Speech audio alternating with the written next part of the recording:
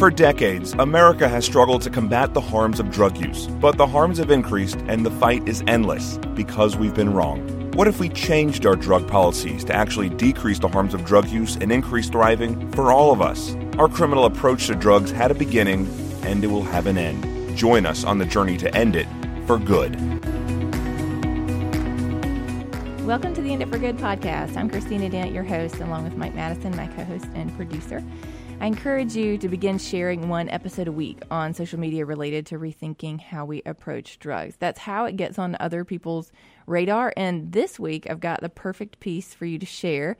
It's called Everyone Benefits When Police Departments Hire Social Workers, which was published by Medium in July. The author is our guest on the show today, retired Alexandria, Kentucky Police Chief Mike Ward. Chief Ward, welcome to the show. Hey, good morning. Thank you. Chief Ward began his law enforcement career in 1985, and he served as a patrol officer, a sergeant, a lieutenant. Before becoming chief, he introduced the concept of hiring social workers to serve as liaisons between the department and the community and social service agencies. Chief Ward retired from policing just this year. He's the past president for the Kentucky Association of Chiefs of Police. He previously served as vice chair of the Kentucky Law Enforcement Council.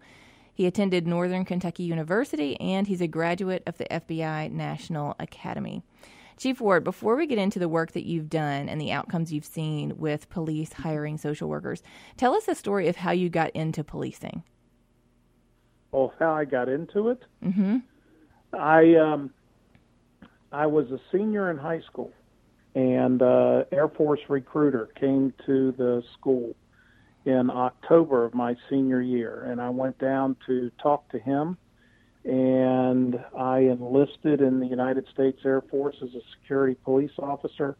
That October, I went in June of 78, and I did 4 years active duty, 2 years in Grand Forks, North Dakota, 2 years in Araxis, Greece, and then I got out and was in the reserves for another 7 years before I got off altogether. When I got off active duty, I started as a police officer with a reserve police officer with the city of Fort Thomas, and then I went on to part-time at Highland Heights, and it took a few years to get hired full-time, but in 85 I did. And my career just kind of went from there. The idea for this show came about through a family reunion that I went to in another state this summer. So several of my cousins are law enforcement officers, and one of them mentioned that their city's department had just hired a social worker because so many of the calls that they get are either addiction or mental health related. And she was commenting on how helpful that had already been. So your article came out just the week after I had that conversation with my cousin.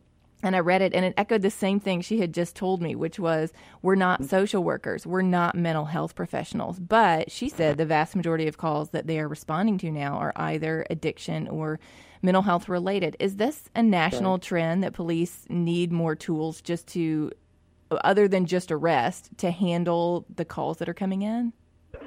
Well, in the early 90s is when we started decriminalizing mental health, which was exactly what needed to happen.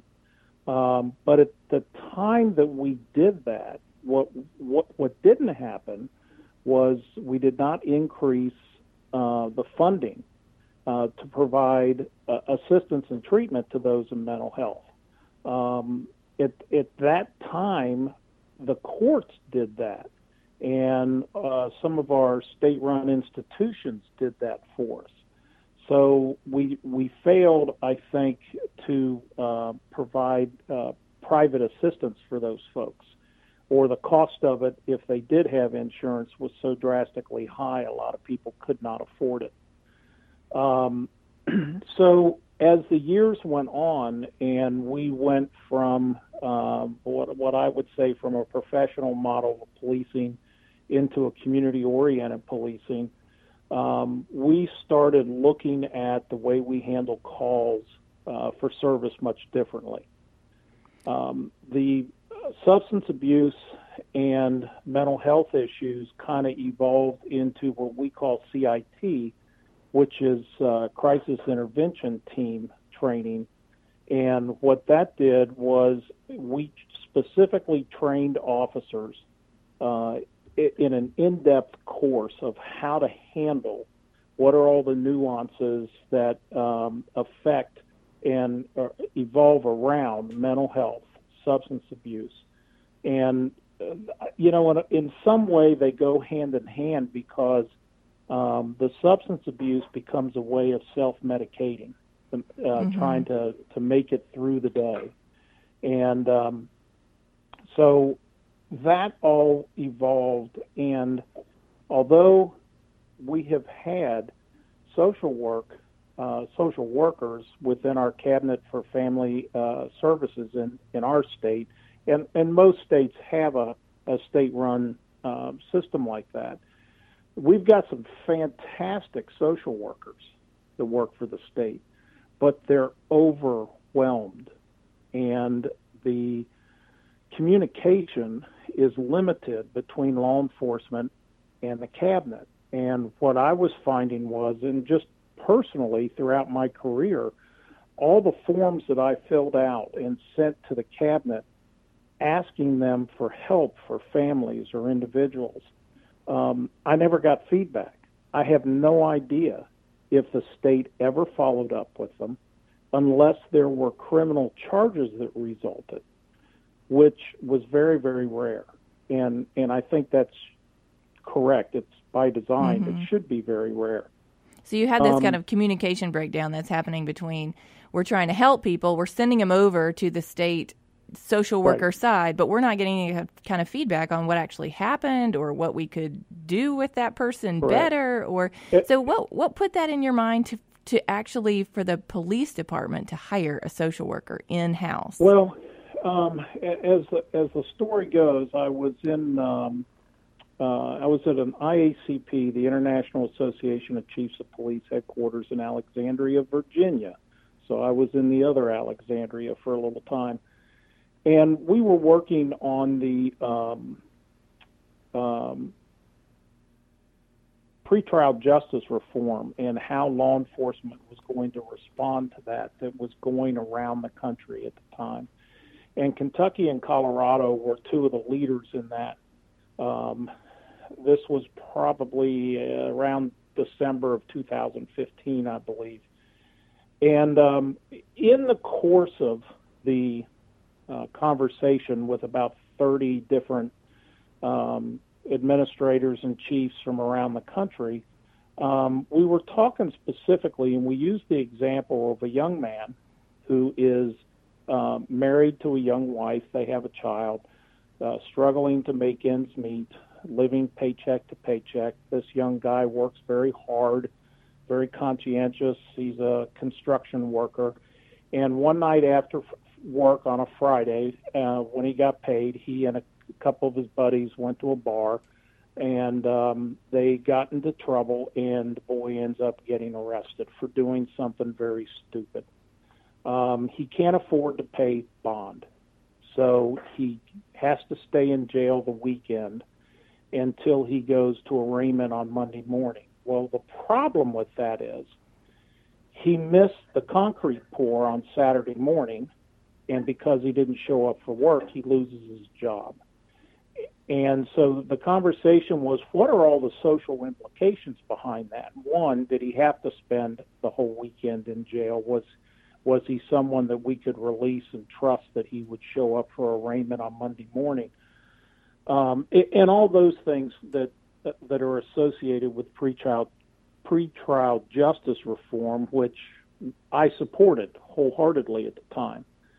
One of the chiefs from southern Wisconsin made the comment that we just let our PSW handle that.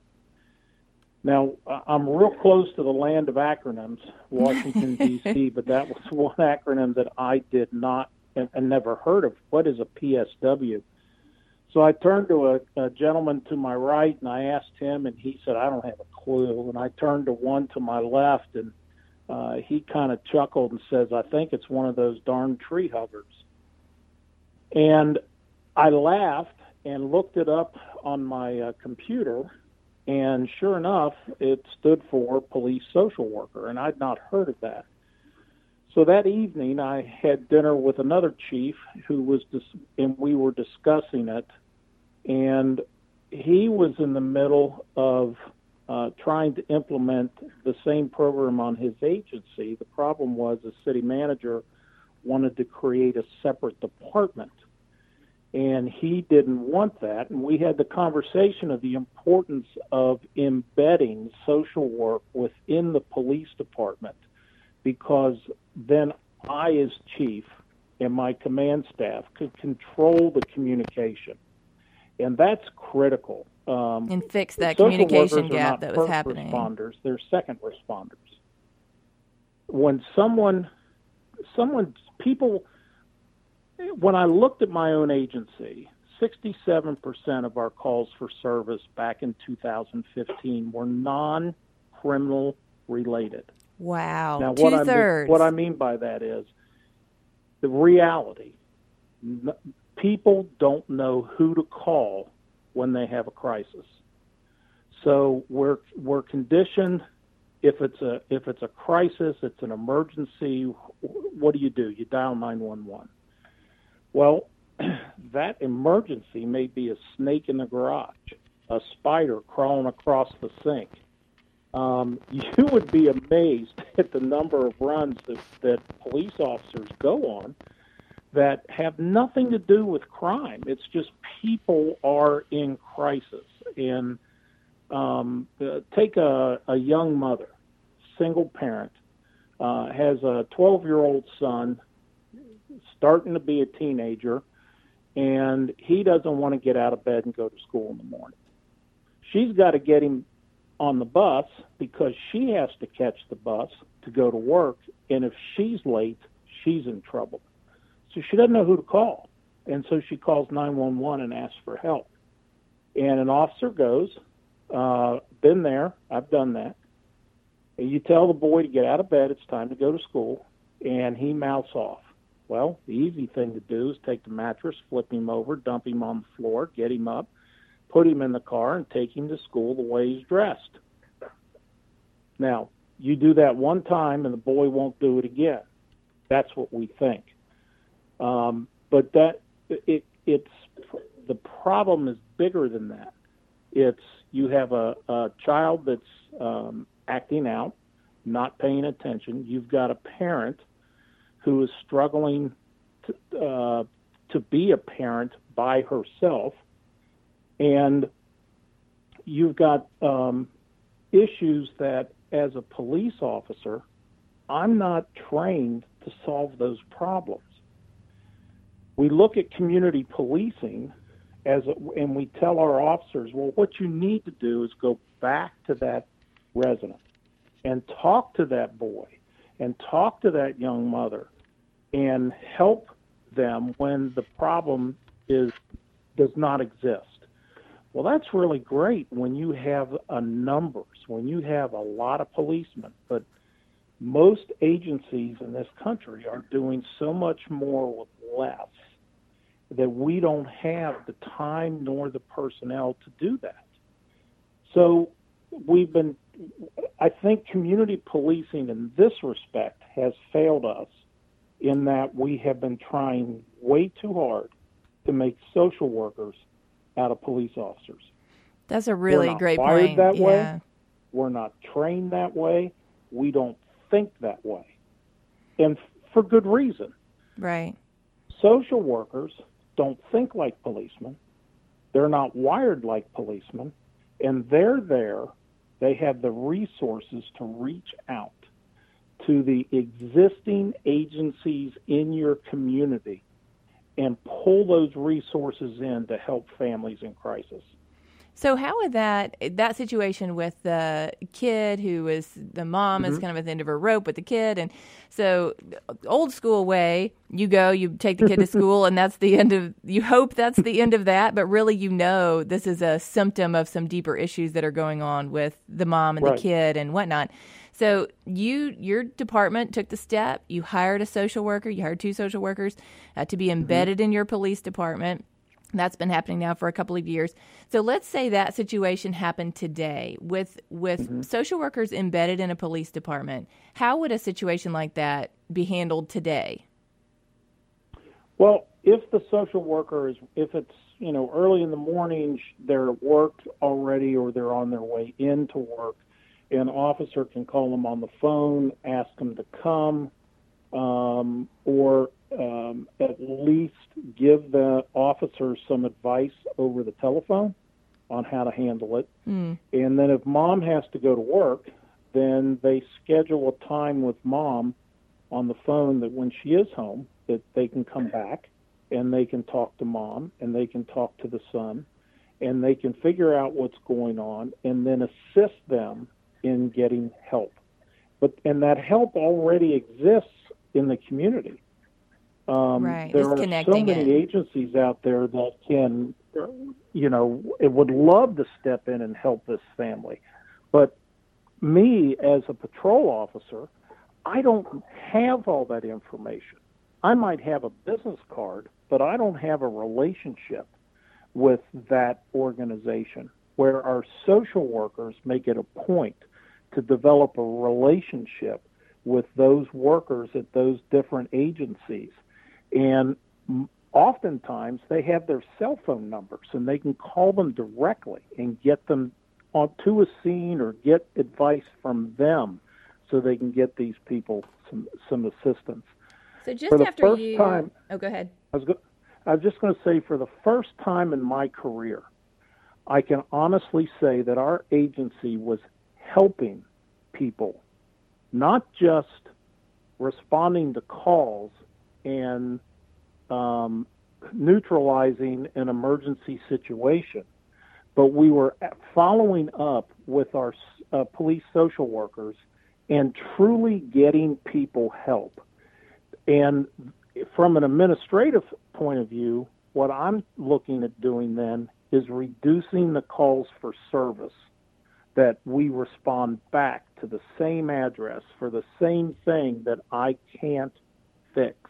Yeah, it's like actually addressing the root of what's happening instead of just trying to kind of continually put the Band-Aid on, and then you have to keep going out to put another Band-Aid on instead of addressing the cause of what's actually happening. Right. So when you hired your social workers, you pretty immediately started zeroing in on how could you help people that were in drug addiction. Tell us about what prompted that change for you, or that maybe focusing in on what could you do to alleviate drug addiction?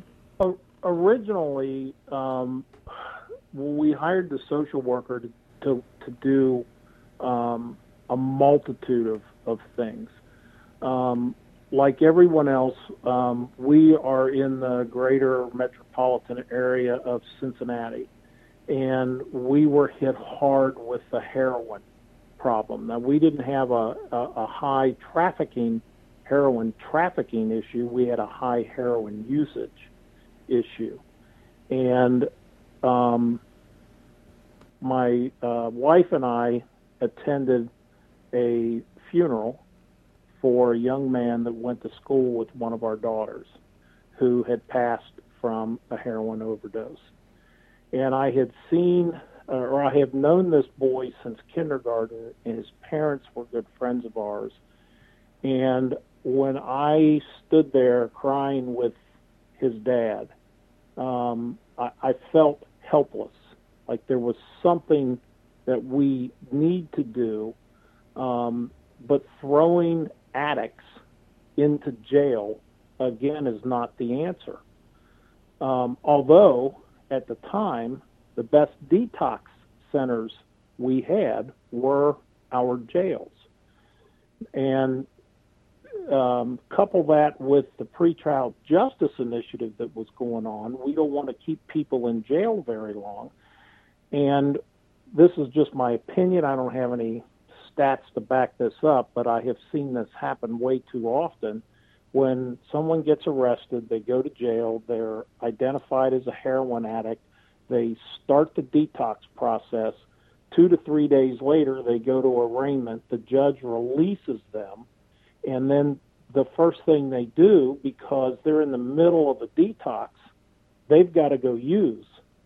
So they run out, they use the same level of heroin that they did 3 days ago, throws their body into an anaphylactic shock, and they die. Um, so, were we creating a problem that we just because of the way the system was set up, and everybody has good intentions of all these different systems, but when you put them together, it wasn't working. Mm-hmm. So I sat down with our social worker, Kelly, at the time. We only had one. And I said, we've got to do something.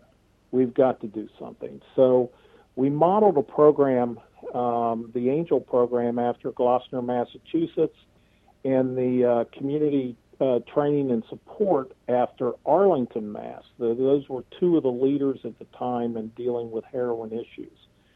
And we created our Angel program and the Alexandria community training and support. And what we did was, and I'm going over the next few years, we probably had about 100 people that we had placed into treatment.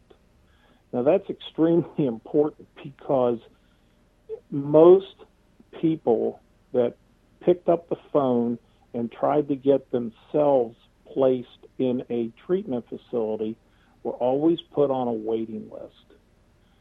Kelly had gone out and she had developed a relationship with the people that work at these treatment centers. And in fact, to get one female into treatment,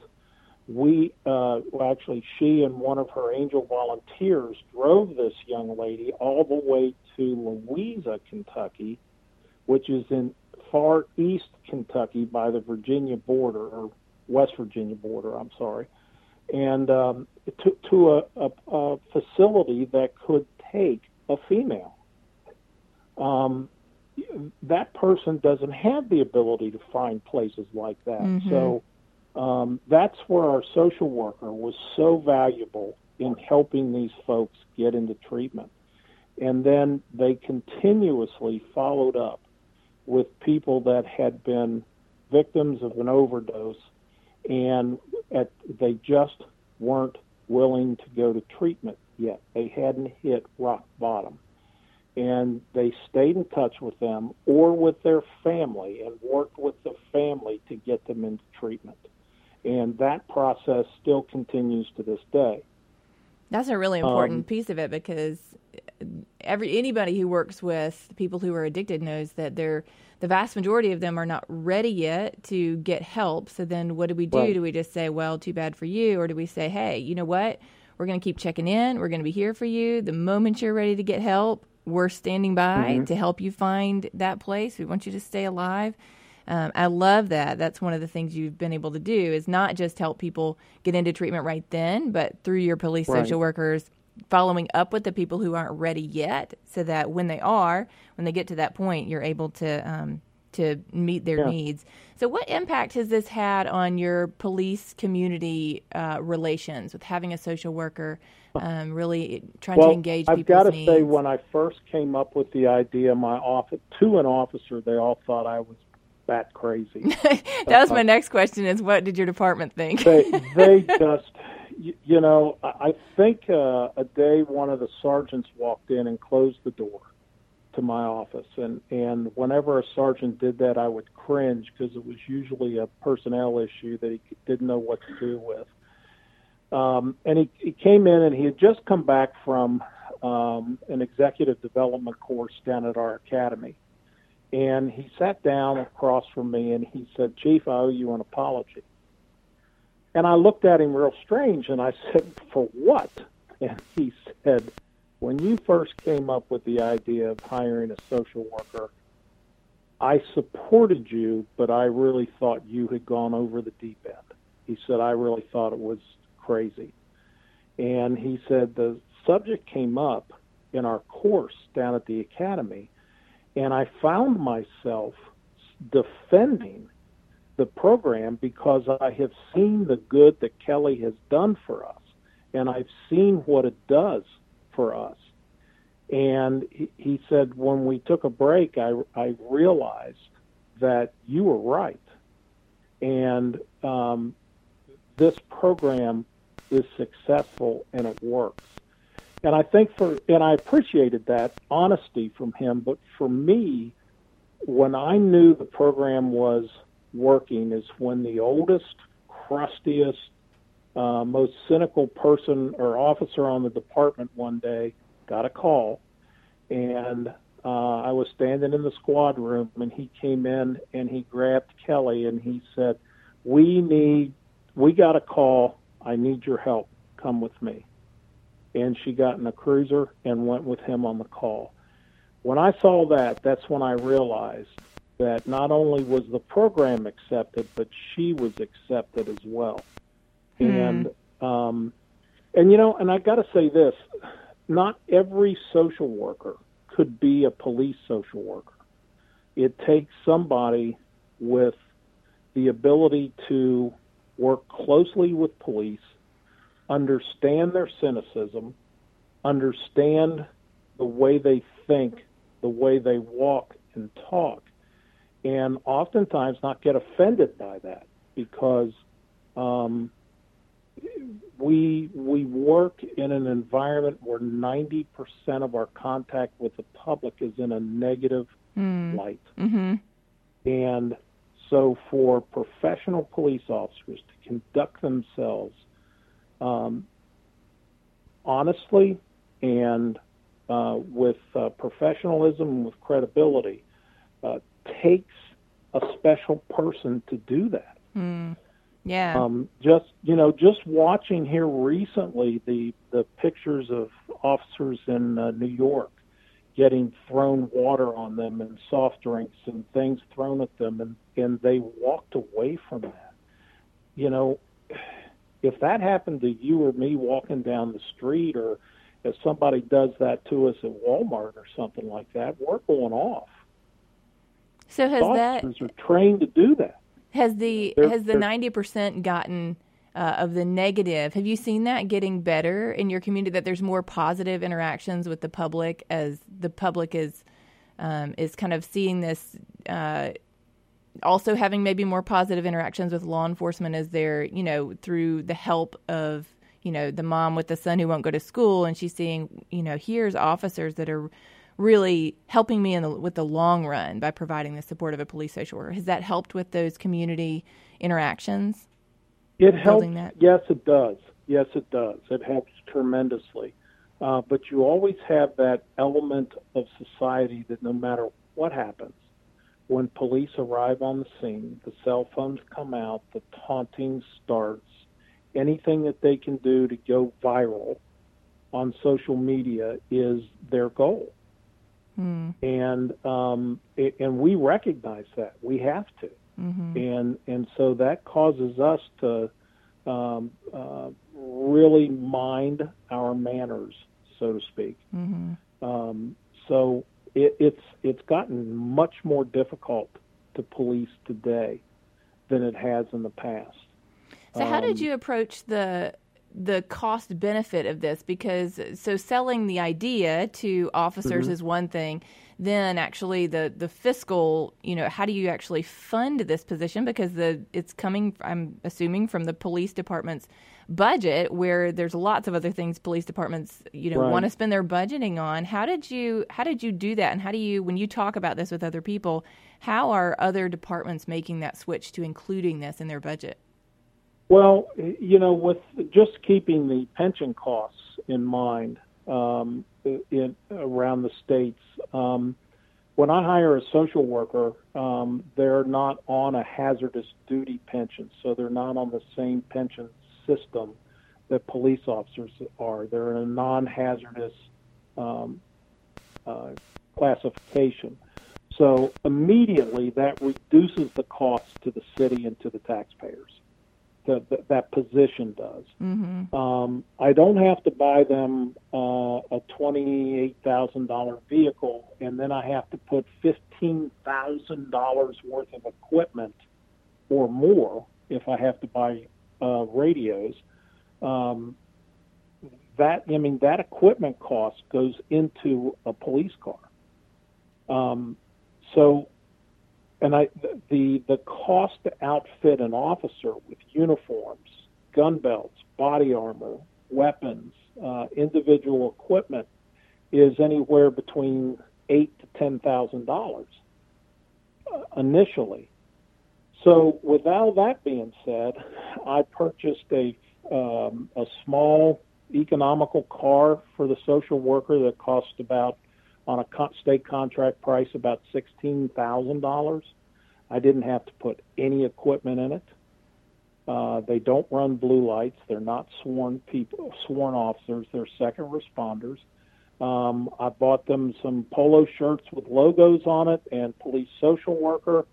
And I did buy them a portable radio so that they can call for assistance when they're out and they can talk directly to the officers on the street, and vice versa.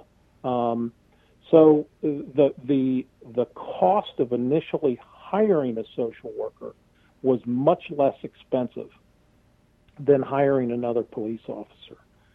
And then you're getting to see the benefits quickly, of having very solving quickly these issues. that social worker became the busiest person on the department because she was taking all the roll calls and she was looking at them, and officers got to the point where they would put a tagline in a CAD call, the computer-aided dispatch, into their report that request follow-up by police social worker on this particular call. And so she was following up with not just the work that came to her, but the work that came to all of the officers on all of the shifts. And she was starting to get overwhelmed, which is why I went to our city government and asked them to hire a second social worker. And they agreed, and we did.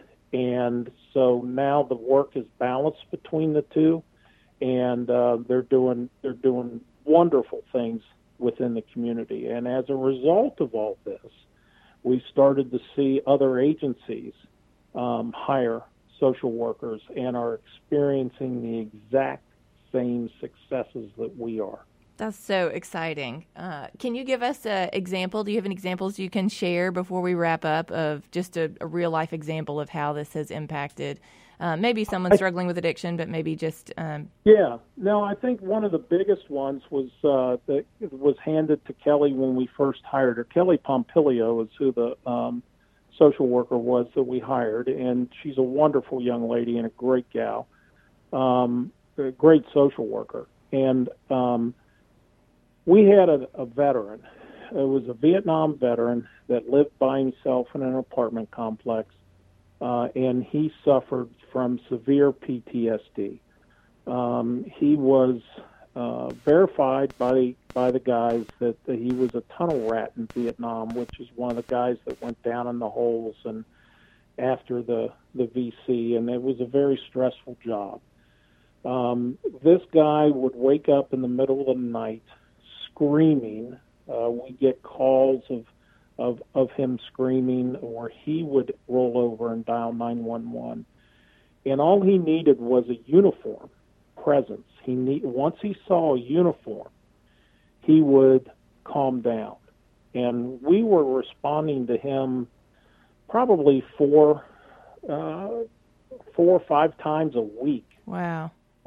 He was having these difficulties, and God bless my officers, especially ones on third shift. If they got a call to his house in the middle of the night and they weren't busy, I had guys that would go by and pick up a cup of coffee and take it to him and sit at his kitchen table and just talk to him for half hour or 45 minutes, however long they could, until they got another call, just to calm him down. This went on for probably 9 months or more. Kelly comes in. She goes to his home. She sits down with him. He has a kitchen table full of medicine bottles from the VA. Didn't know what he was supposed to take, had no idea. Long story short, she gets permission from him, works with the doctors. They get all of his medications straightened out. She works with what little family he did have that he had disassociated himself with over the years. And we didn't hear from this man for months. absolute silence as far as calls for service. Once she got him back on track, working with the doctors, got his medication straightened out, and then she would check on him to make sure he would take his medicine. That's things that you would think a caregiver and the family would do, but those are the people that fall through the cracks. Those are the folks that are missed. And another quick scenario was we got a request by our fire department from the paramedics to go. They kept responding to a home where this gentleman he had severe cancer, and he was laying in bed, and his wife had early onset dementia. So there was a lot of confusion. They would find him oftentimes laying there in his own feces and urine, and it was a mess, as you can imagine. But they would never want to go to the hospital. They have the right to refuse to go to the hospital. So they asked if they could use Kelly. She went down. She sat in the home, talked to them for a little bit, called the squad, got him transported to the hospital. The doctor said had he not been there, he probably would have died in an hour.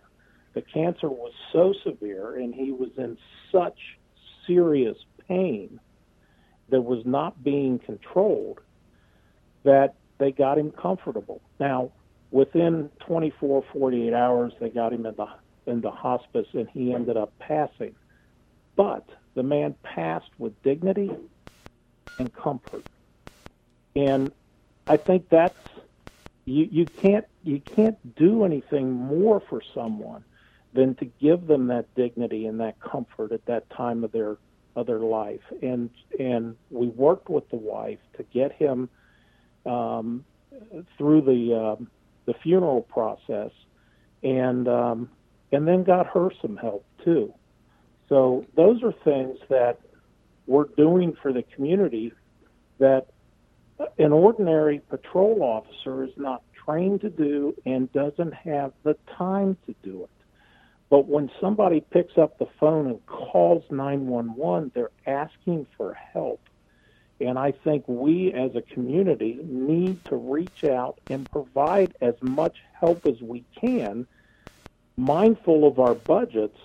And the social worker, in my opinion, fit that billet for us 100%. That's amazing. Thank you so much, Chief Ward, for joining us today. No problem. Thanks for having me. I appreciate it. I think so many people are looking for hope in so much of the mental health crisis that we have and the addiction crisis that we have. And one of the things your social workers are responding to are, overdoses where they're being reversed. But then what do we do to help the person who nearly died, and the ability to continue to follow up with them and provide a potential for treatment and help, any steps that they're willing to take. And when I read this article, that is what I felt most, was hope, this concrete, actionable hope for better addressing some of the problems that we're facing. Yeah. You can find Chief Ward's article posted on our Facebook page, and you can reach out to him directly at mward@kypolicechiefs.org. He's still actively involved in lots of things related to law enforcement and police social work, and he speaks on this issue as well. If you want to dive deeper into the lives and stories of people like Chief Ward's program is helping, you can also check out episode 9 of the End It for Good podcast. We interviewed Liz Evans, who's worked to help and equip the most vulnerable populations, people struggling with severe mental illness and substance use disorder. And her experiences and stories from her work, to me, are just so humanizing and help illustrate why police adding social workers to their department could be so beneficial. Thank you for joining us today as we uncover solutions that save lives and help people improve their lives. And police social workers are improving the lives of people in crisis, and that is a huge win. So how do we end our criminal approach to drugs? By changing one mind at a time. Many people are only willing to have this conversation when they are invited to by someone they trust. That's you. Invite your friends, family, and people in your circle of influence to consider a better way. At End It for Good, our hope is that people who hear will become people who tell. Join the movement to end it for good.